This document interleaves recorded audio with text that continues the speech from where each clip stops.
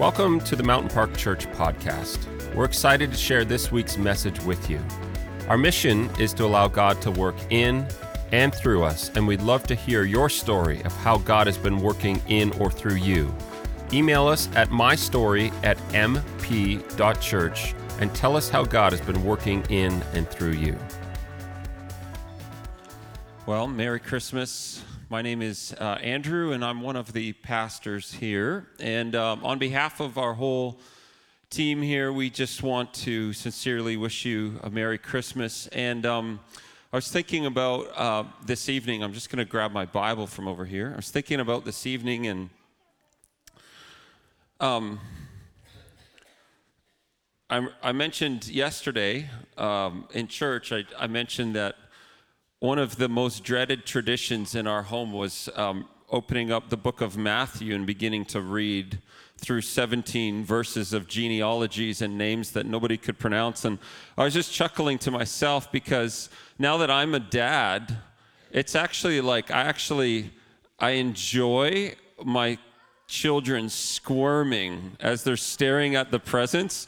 And I don't know if you're like me and when the last time you tried to pronounce a whole bunch of Bible names from 2,000 years ago, but you know what's a great exercise for Christmas is to start reading Matthew chapter 1 and just really enunciate. Just take your time and enunciate the names and see what kind of faces start showing up on your children as you're enunciating these crazy long names.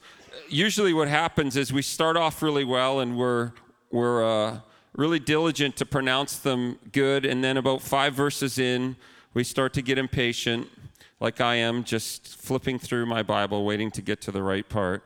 And then we just start to kind of speed up the rhythm a little bit. By the time we're in verse 17 of Matthew, we're just saying, and so did such and went to such and such a place and had a good time, and everybody opened their presents, amen, right? So tonight, we're not going to cover those 17 verses, and this is literally it's like I'm going one page at a time here.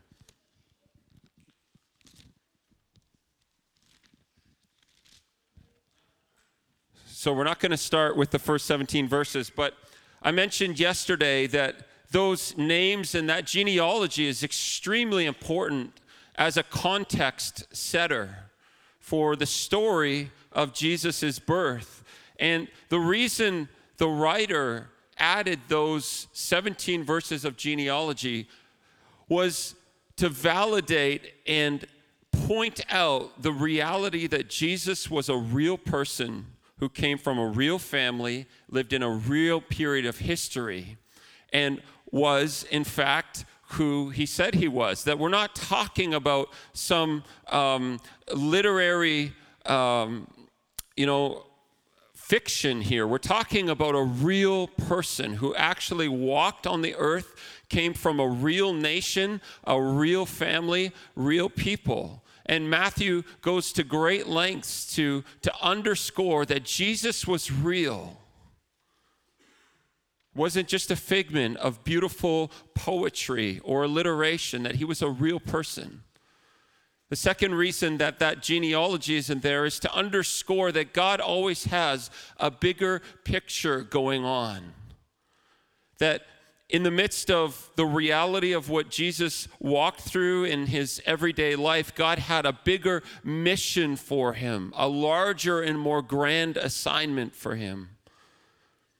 The third thing that genealogy uncovers for us is Matthew goes to great lengths to underscore this reality that Jesus was the end of everything that the human race had been striving against and struggling with sin, and the beginning of something new with God. Jesus marked the ending of thousands of years of struggle and the beginning of a totally new era, a new epoch, a new opportunity to walk in relationship with God. If you have a Bible with you, you can turn with me to the book of Matthew. We're going to skip the first 17 verses. You can read those tonight to your kids. I would just love to see some of those Instagram stories of your children's faces. Let's start in verse 18 of Matthew chapter 1. Now the birth of Jesus Christ took place in this way. When his mother Mary had been betrothed to Joseph, before they came together, she was found to be with child from the Holy Spirit. And her husband Joseph, being a just man and unwilling to put her to shame, resolved to divorce her quietly.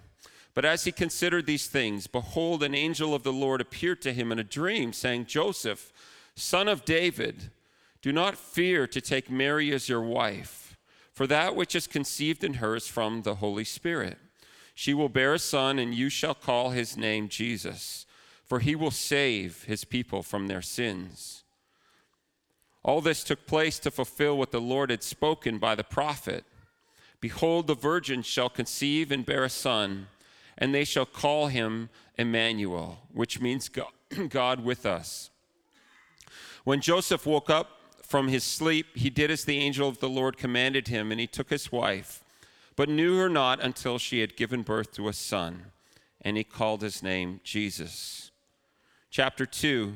Now after Jesus was born in Bethlehem of Judea, in the days of Herod the king, behold, wise men from the east came to Jerusalem, saying, Where is he who has been born the King of the Jews? For we saw his star when it rose, and have come to worship him. When Herod the king heard this, he was troubled, and all Jerusalem with him. And assembling all the chief priests and scribes of the people, he inquired of them where the Christ was to be born. And they told him, In Bethlehem of Judea, for it is written by the prophet, And you, O Bethlehem, in the land of Judah, are by no means least among the rulers of Judah, for from you shall come a ruler who will shepherd my people Israel. I just want to stop there just for a moment. I was reflecting on this last week, and I actually heard another preacher say, I was watching an Instagram story of another preacher, and he said something that really caught my attention. And I've never thought about it this way, and it's just gotten me thinking. He said these wise men, they knew enough to get to the city of Jerusalem, but they actually had to dig into the Word to find Jesus himself. They could get close. They could get real close. But with what they brought to the table, they needed a greater source, a higher authority to bring them right to the baby Jesus. They needed the Word of God that was revealed through thousands of years of history to get right into the presence of Jesus. And I was just thinking, so often in our lives, it's the same way. We can get close. We can do our best to be good people and kind people, and we can do our best to be charitable and generous, and we can do our best to do all of these things, but that will only take us so far. If we really want to find the answers that we're looking for, if we really want to find out what our purpose is and what our calling is and what our identity is, then we need to actually unlock that in the Word. We need to actually go to the Word to discover very specifically why God has even created us and wired us to do what He's invited us to do. And I was just sensing this week just a reminder from God. Say, Andrew, you can get close, but without Jesus, you'll never get there. Without Jesus leading you, directing you, you might get close, but you'll never find exactly what you're looking for. These wise men, they were not Christian men. These were sorcerers, astrologers from a foreign land. These were men who had spent their whole lives studying the stars and the planets. And all of this endeavor for their whole life led them close, but not exactly to where God wanted them to be to fulfill His calling on their life, His divine assignment in their life. And so these men, they come. In verse 7, it says, Herod summoned the wise men secretly and ascertained from them what time the star had appeared. And he sent them to Bethlehem, saying, Go and search diligently for the child. And when you have found him, bring me word, that I too may come and worship him. After listening to the king, they went on their way, and behold, the star they had seen when it rose went before them until they came to rest over the place where the child was. Have you ever thought about this? That their whole journey was at night. They traveled by the light of that star at night. Have you ever thought that maybe in your life, the times exactly when God wants to lead you are the times when you feel like it's pitch black and you don't know where you're going? When you have no reference point for what's happening around you, when you're frustrated or confused, you don't understand what's going on around you. These men were led to the presence of Jesus at night. There's this great and amazing principle in the Bible that God often uses darkness as a covering to reveal his glory. I was thinking about this today too, just thinking of my own life and those seasons where nothing seemed clear to me, where the direction forward just wasn't evident. And these are moments where God is inviting you to either step out in faith and follow him or shrink back in fear because of the night around you. But these men traveled at night, following this star to the presence of Jesus. I wonder where God wants to lead you and I in those dark nights of our soul, in those moments where you don't know up from down or left from right, where you're perplexed and confused. I wonder where he really wants to lead us in some of those moments when we're crying out to him saying, God, I don't even know if you exist. I don't know if you're around. I don't know if you're real. I don't know if you hear me. I don't know if you see me. But I'm struggling here. And it's in those moments that God actually wants to bring revelation and lead you to the place that he's inviting you to go. It says that when the star went before them, it came to rest over the place where the child was. When they saw the star, they rejoiced exceedingly with great joy. And going into the house, they saw the child with Mary his mother, and they fell down and worshiped him. Then opening their treasures, they offered him gifts, gold and frankincense and myrrh. And being warned in a dream not to return to Herod, they departed to their own country by another way. I love this picture that Matthew is painting for us. These astrologers, these wise men from a foreign land, they come to worship him, but their worship is bringing gifts to God. So they come with these gifts, but then when they encounter the presence of Jesus, when they encounter this significant little child, the gifts that they brought pale in comparison to the calling that they receive from God. And what's really interesting is they come thinking one thing and they leave doing another. They leave going a different way. They leave on a different course. At the threat of execution from the king, they have this newfound courage, this newfound desire to say, Jesus, would you lead us a different way? We came in thinking one thing and we left going to a different place. We came in thinking that what we had to offer you, these gifts that we brought you, that they were significant in some way. But I just believe that God is saying, look, what you want to bring me is not what I'm looking for. What I'm looking for is your life, and I want to lead you to something new. I want to lead you home a different way than you came.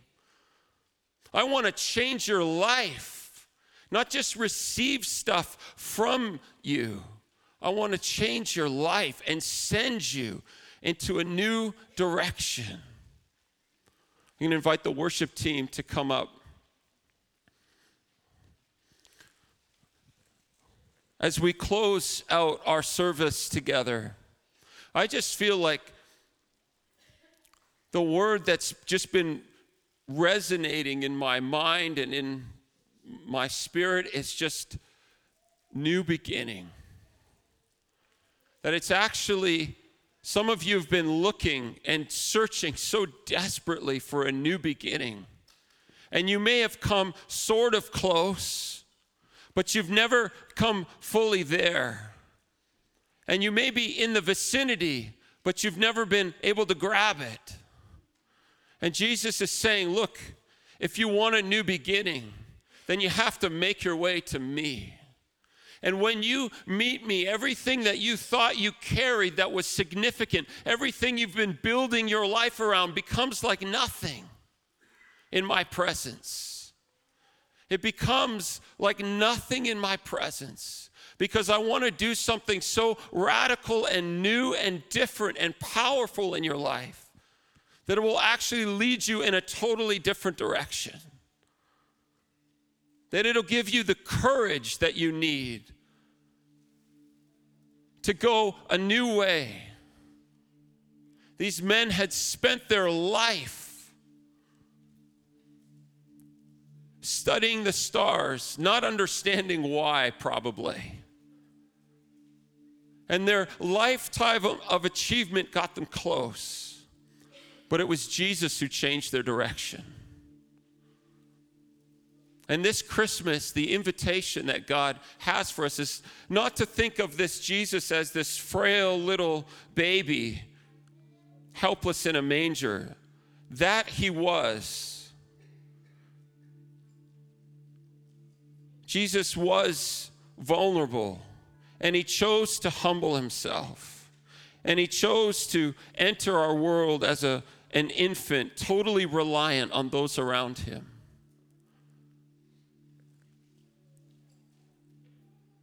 But he's not a helpless, weak little baby.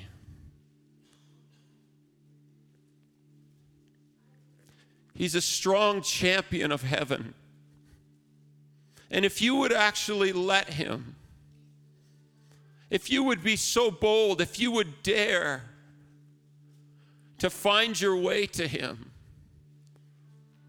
this child who grew up to give his life for the world, tortured on a cross, this baby who was helpless in a manger, became the man who changed the course of human history. Not so that we could struggle and strive and just make it by, but that so in his presence he could change the direction and the course of our life. He doesn't want you to just come close.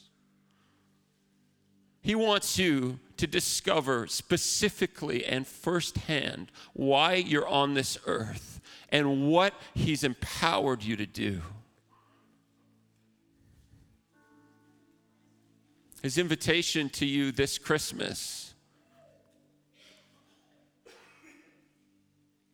his invitation to me this Christmas is, would you trust me with your life? Would you trust me enough to find me and allow me to set a new direction and a new beginning and a new day for you? Let's stand together. I don't know where you come from or where you are on your spiritual journey, if you're not even there, or if you feel like you were born in a church and you've never left. I'm not sure where you are on that spectrum. But the invitation of Jesus is the same for all of us. His invitation is, would you just allow me to work in your life? Would you surrender yourself to me? and allow me to be the strength you need and the hope that you need and the joy that you need and the patience and the kindness and the goodness and the faithfulness you need? Would you allow what I did on the cross to be the grace you need? I don't know if you believe it or know it, but I believe that you were created for significance and for a purpose. That Jesus knows exactly who you are. He knows what your day has been like and what your week has been like and what your year has been like and whether you've been living through hell on earth. He knows it. I believe that He's called you and created you to live in strength and in victory, to go a new way with a fresh start. The question is, would you have the humility to receive His help in your life? We're going to sing a song that just talks about the name of Jesus, who He is and what He's done. And I just want to encourage you as we sing this song to reflect on this story of Christmas and these wise men who came thinking one thing, who came bringing one thing to Jesus, and in a moment in His presence had their whole direction changed. The whole trajectory of their life changed because they made it to that baby. We hope that you are challenged and inspired by what you heard today, and that you're willing to allow God to work in and through your life in bigger ways this week. We'd love to stay connected with you on social media, facebook.com/mountainparkchurch and instagram.com/mountainparkchurch. Finally, if you have a story of how God has been working in and through you, we'd love to hear it. Just email us at mystory@mp.church and tell us how God has been working in your life lately.